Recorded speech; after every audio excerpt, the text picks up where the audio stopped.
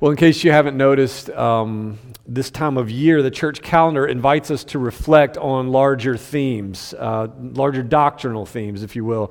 So the last 2 weeks, last 2 Sundays, have included the ascension of Jesus, which we celebrated the Sunday after Ascension, which always happens on a Thursday, and then, of course, the Holy Spirit's arrival at Pentecost.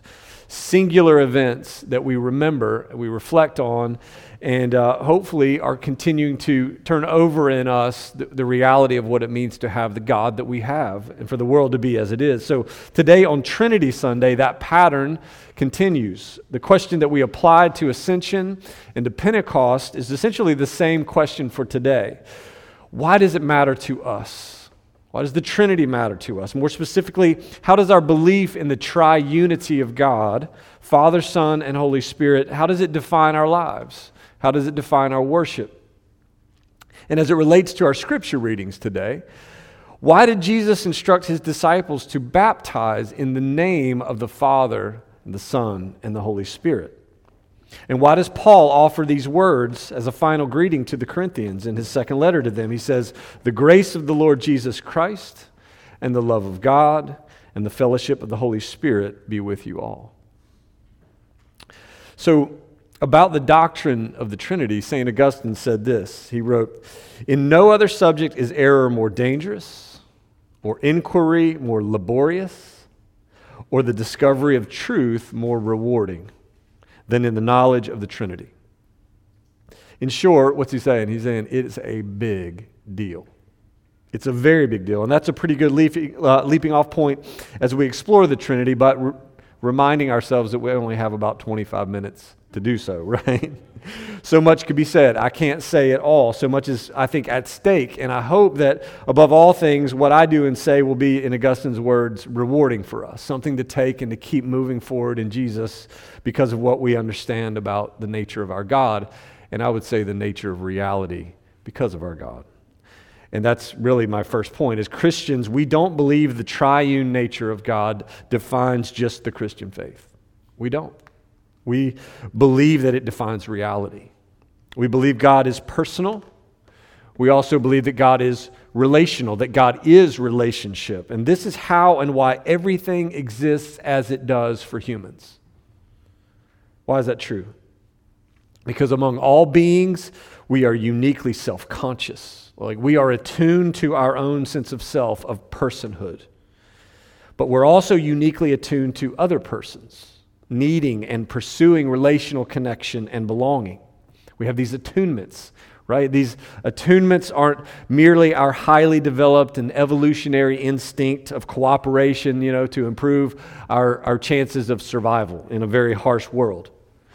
This very human, this very deep union of the personal and of the relational, it reflects the image and likeness of God. Who we are, individually and together, reflects the nature of God. The divine life is actually invested uniquely in us, the crown of creation. And so reality as we experience it and understand it is guided by the truth of who God is and how we've been made because of who God is. So we could actually say this. We could say that there's an absolute in God, to which reality as we know and experience it, that reality to which it clings and by which it's shaped, by which it's understood. This absolute of God's being defines human experience. It's something that doesn't change even if we do. It's something that's true even if we believe otherwise. And that something, what we're really saying, that something is the nature of God as love. Now, all of us work with a pretty paltry definition of love, partially because of how we've experienced it, partially because of kind of our cultural definitions of it, and partially because we are not God. And as well as we love, we never love well enough. Okay? So that something, that absolute, is the nature of God as love, perfect love, active love by which the world was created, self-giving love by which humanity was shaped, and by which the world is held together. Massive. And absent that love, absent the love that God is, nothing else is. Wherever love is diminished, everything else gets diminished, doesn't it? Wherever love rises, we rise.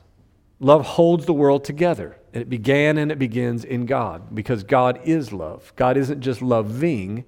God is a relationship of love. So love is the absolute. And that's the first thing that the Trinity means. It must mean to us. It's fundamental, because God is, the world is. Because of the way God is, it's the way the world is, or is meant to be, as the tangible expression and object of the love that is God. That's what the world is. The object of God's love.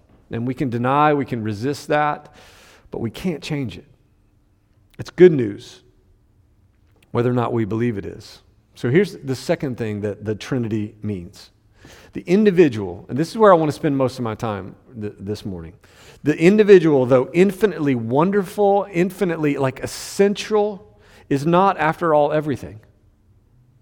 That's harder for some of us to believe than for others. The individual is not the basic unit of humanity, even, functionally, which might sound strange to us. But the basic unit, so to speak, of humanity is a relationship, a community of one to another or others. And this is where, like I said, I want to put most of the focus this morning, because this can really sort of upset the apple cart for us, right? Offend the mind to reveal the heart, and I think that's a good thing.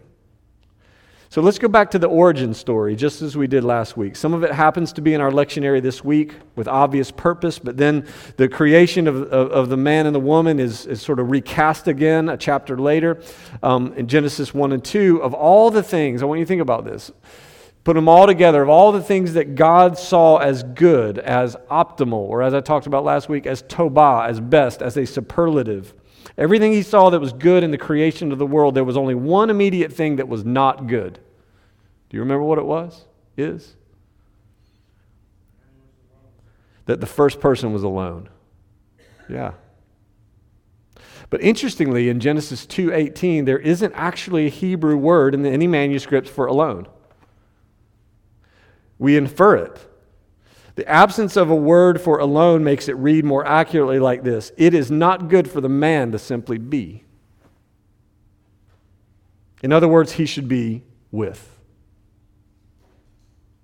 And what happens in the next verse? Another person was made, distinct and different.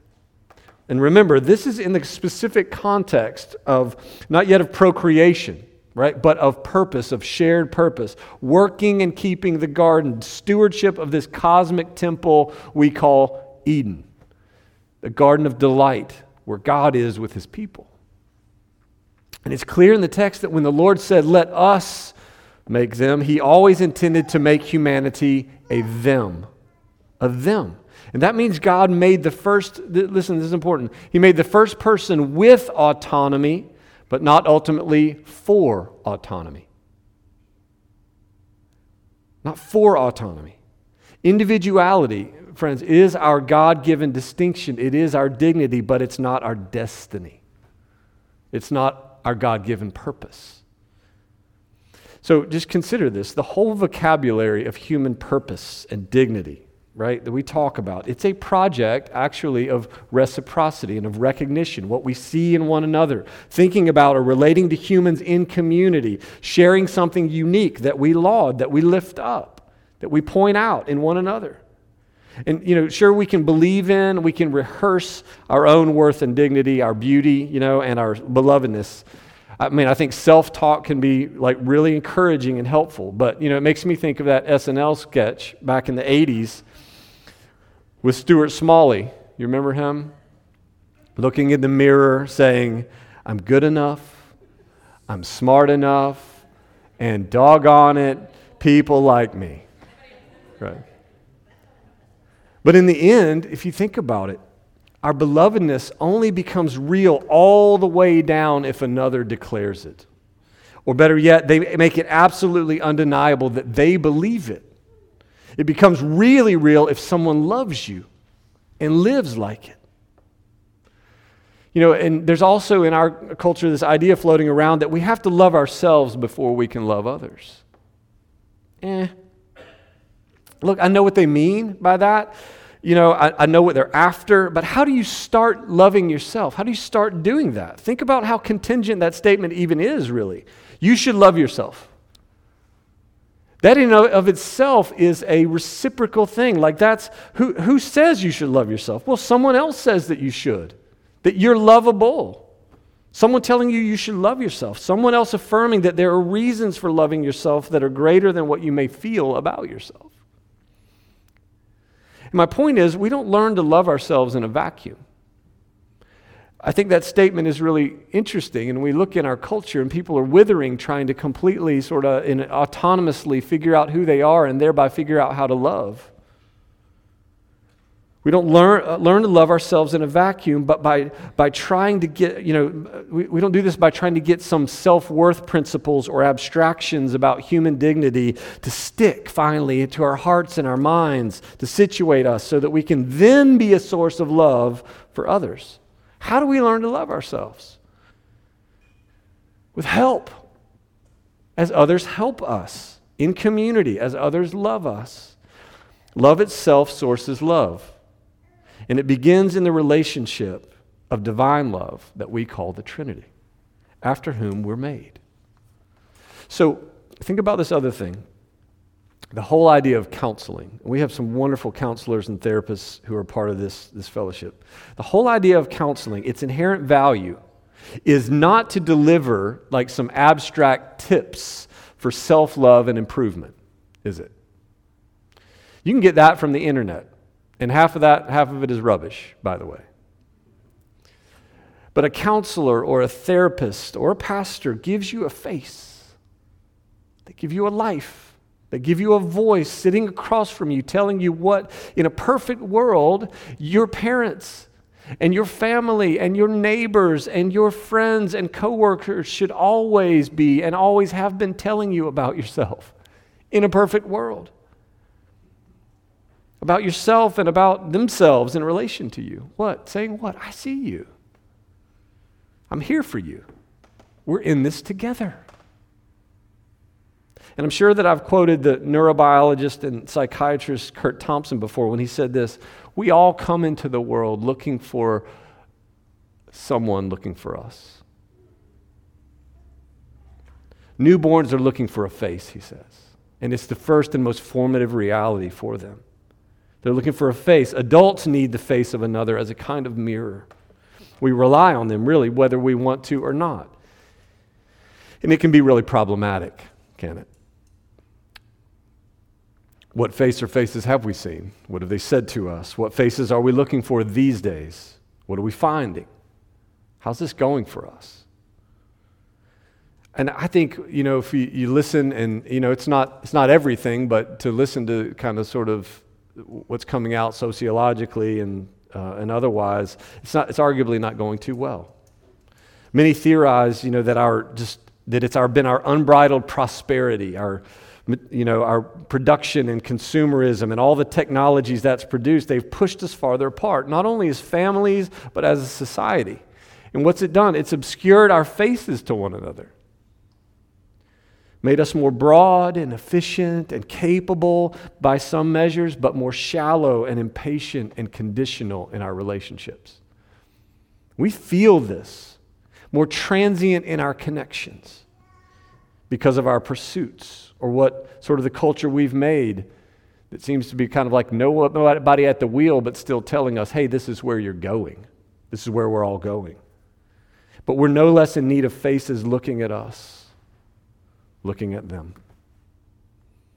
But it's just more difficult to connect. And you've heard me talk about the Notre Dame philosopher Charles Taylor some, who I think was really prophetic. He calls ours an age of the buffered self. Buffered. Self-protected, really. An age of atomized individualism. A-T-O-M. Atomized. Reduced. And yet everybody still, in an age like ours, still longs for a people with whom to identify and by whom they are known and understood. It's in us to be in a relationship. We find ourselves escaping, though, into ghettos of sameness and affirmation with labels and with lists of shared sympathies and then, of course, shared enemies. And that's how we relate. We have all these economic and social constructs that we've made in the late modern West that are supposed to ground our sense of identity and belonging.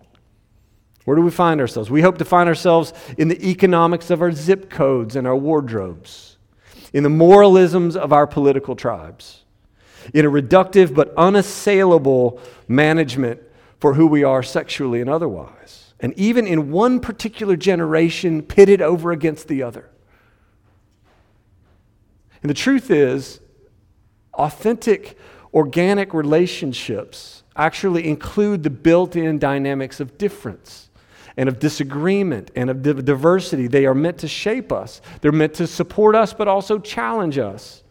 And these are harder to come by, or let's be honest, they're just less attractive in an increasingly self-protective and cynical culture. A culture in which we reflectively buffer ourselves, protect ourselves. And we're seemingly lost to Taylor's alternative, the pre-modern alternative, the porous self that grows up in reciprocal and organic relationships to others, in hard connections, but still that can shape us for the good, for the ill, but also in ways that we aren't so curating and protecting. And you might be saying this, well, wait a minute. We all know in the traditional pre-modern West, the individual was often squashed beneath the weight of shared identity of the family or the society of which he or she was a part. And that is true. It is true. In that world, the ultimate hero was the person who sacrificed his or herself for the sake of the collective. And that was very problematic in many ways. But now in our day, in the late modern West, as we say, heroism is embodied in the atomized individual who defines oneself over against whatever them might want to stifle you or might want you to conform to them. And in this project, community in diversity is diminished. It's qualified. And that this is going on is undeniable. And here's an interesting aside.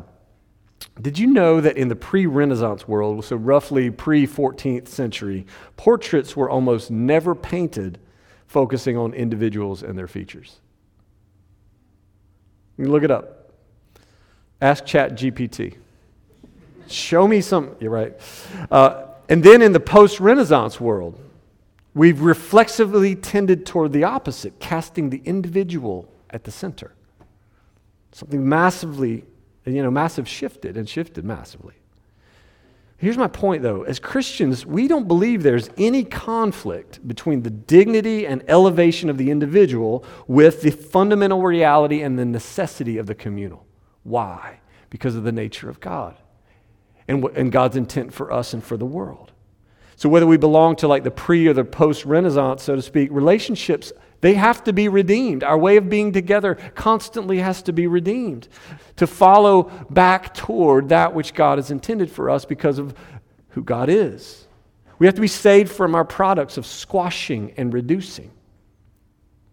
And our relationships, friends, they depend on people relearning what love is, how to do it. We believe we were made for relationships that are patterned after the God who is relationship, who is love. The perfect and relational triune God. The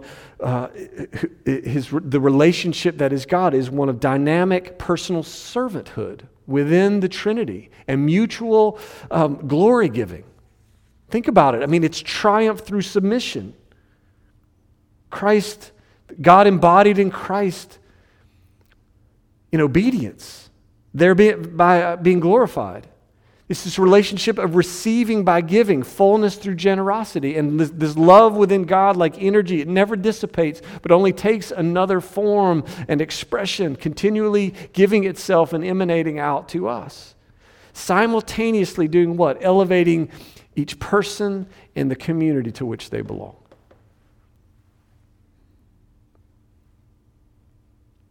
Are you still with me? Look, we believe in love for what it really is, not what it has become. Not love narrowly conditioned by shared morals or shallow sentimentalism or obsessive sensualism, but love that is patient and kind, that does not envy or boast, that is not arrogant or rude, that does not insist on its own way, that is not irritable or resentful. Love that does not rejoice at sin, but rejoices with the truth. Love that bears, believes, hopes, and endures all things, come what may. These are Paul's words to the Corinthians in his first letter. And this is what I just described, this is the kind of love that Paul envisioned and sought to see embodied despite the staggering challenge of the very complicated diversity in the church of Corinth. It's where the rubber met the road. This is why he blessed them as he did at the end of his second letter. It's not an accident. How did he bless them? It's in our reading today. With the grace, love, and blessing that flow from the God who is Father, Son, and Holy Spirit. He blessed them with the reality that is absolute in the middle of the hard work of trying to live it out and work it out. He blessed them with the God who is love. So it's pretty clear why Jesus would invoke the triunity of God, telling the 11 to baptize new disciples in the name of the Father and of the Son and the Holy Spirit. Was this a formula or a formality? Was this purely about expressing the divine authority by which people are converting to the Christian faith? Of course not. Love is why. It's an expression of love. It's a baptism into love. Baptism is not merely our entrance into the church, though it is that. Baptism is our entrance into the perfect relationship of love upon which the church in all reality is grounded. It's that massive. It's why we call it sacramental. It's this incredible thing we get to participate in that invokes something beyond, so mysteriously beyond our imagination, a kind of love so deep and so broad and so capable that it blows our minds because we can't experience it anywhere else.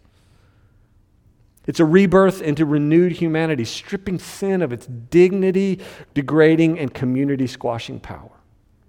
The church, is simply a witness to that divine relationship. That's just drawing on it as an embodiment of it. We're trying to live into that truth, that absolute, that reality, which is why, of course, it's so just agonizing when the church fails us. And the church does. We fail one another. It's one of the deepest disappointments that we could ever experience. Wonder why? Because we know what's at stake. We know the love that we're meant to have for one another and by which the world will know that we are Jesus' disciples, as he said. But here's the thing. The community that Jesus founded still struggles to live according to the love with which he founded it. We do that as individuals. We struggle with it. And friends, this shortcoming is one of the most important truths we can finally accept, hard as it is to do so. What is that? The church is not God. The church needs God. Always. At our best, what we're doing every Sunday is not only proclaiming the beauty of the relationship that is God, Father, Son, and Holy Spirit, but we're actually trying to rehearse and remember how dependent we are on a truth beyond ourselves, on a power beyond our lived reality, on a goodness beyond our failure, on an absolute in the middle of life that is an ocean as deep and daunting as it is beautiful and rich and wondrous. The church at our best is a basic unit of humanity trying to live out the truth of our reconciliation to God and one another. No one, no matter how hurt or disillusioned, stands apart from the difficulty or the responsibility. We're all on display wrestling with something that is just way too hard for us to do on our own. So our belief in this ultimate reality that is grounded in the perfect relationship of the triune God it's part of why we don't believe other gods are another way or around the triune God. If you think about it, if you look at it, if you study it, virtually all religions apart from Christianity either isolate the individual as a morally responsible actor, as a lone spiritual seeker, or as a cog in a communal wheel. They install their deities as either examples to or judges of their adherents. Many faiths will actually tell us that love and unity are the goal, but I've yet to discover one apart from Christianity that can really tell us why. Why is that the goal? To what authority, to what grounding, to what absolute are we drawing on? Or are we depending? They'll tell us we are one race. They'll tell us that we are connected, that we're responsible for one another. But the more you ask why, the more you sort of pick at the flaking paint, the more you realize there's nothing behind the drywall except another person and their ideas, their ideals. Christianity alone tells us we are connected because God is connection. And that He came to connect us back into that connection. Came and suffered to do so. Came to be like us, to know us, to redeem us. Christianity alone tells us that we belong to one another because we belong to God first. Christianity alone tells us that this unity is won not by our own striving, but because the loving relationship at the center of reality came to us, Son and Spirit, into the mess, into the mire, into the strife, into the division to make it real, to make the love real, to make the absolute real to us. Not merely to just show us something, or to tell us something, or to tell us to do something, which is in many ways how you can define religion in our world or throughout history. Show us something, tell us to do something. God came to help us, to be the power we need to be restored, to change us, to keep changing us so that we can stop pursuing our true longings in false ways. He came to give us the love that we cannot very often, most often give ourselves. And I'll just close with this. You may not realize it. We do this every Sunday. But Jesus gave us this meal, not just to remember or even to celebrate His sacrifice for us. He gave this to us, this meal, as a way to participate in His fellowship with the Father by the Spirit who fell upon Him and us at our baptisms. When we take and eat, this is really, really important. When we take and eat, the Father is ever giving to us. The Son is ever living in us. And the Spirit is ever moving among us. In this moment of communion, this is. I don't want to say it's a drama because it sounds a dramatization, but I want to say it's this incredible image, this picture of both the beginning and the end when we come together united in Christ. In this moment of communion, the relationship who is God is mediating His own unity to us in an undeniable act of giving and sharing and communing with Him and one another. Why do we take it so seriously? Because this is what Jesus gave us to make reality real, to make the absolute something we can hold on to in our hands. This meal is making reality real to us again because it's pointing us backwards and it's pointing us forwards to the love of God in creation and the love of God in redemption. To love not merely felt, but love that's active and demonstrated and determined, that's tangible, that's experiential. There's nothing like it out there anywhere else. When you come to this table, brothers and sisters, be encouraged that you don't have to try to hold all of this staggering truth, all of heaven in your head. Instead, Jesus invites us to simply hold bread in our hands. To believe that love is a gift and it's the reality to which we return together every Sunday. The reality of God. As a relationship, as divine communion, and as the one inviting us to belong in Him, with Him. This is how we got here, His love. And it's how we'll keep going, each of us, all of us together. Lord, we thank You. We thank You. We thank You. In the name of the Father, Son, and Holy Spirit. Amen.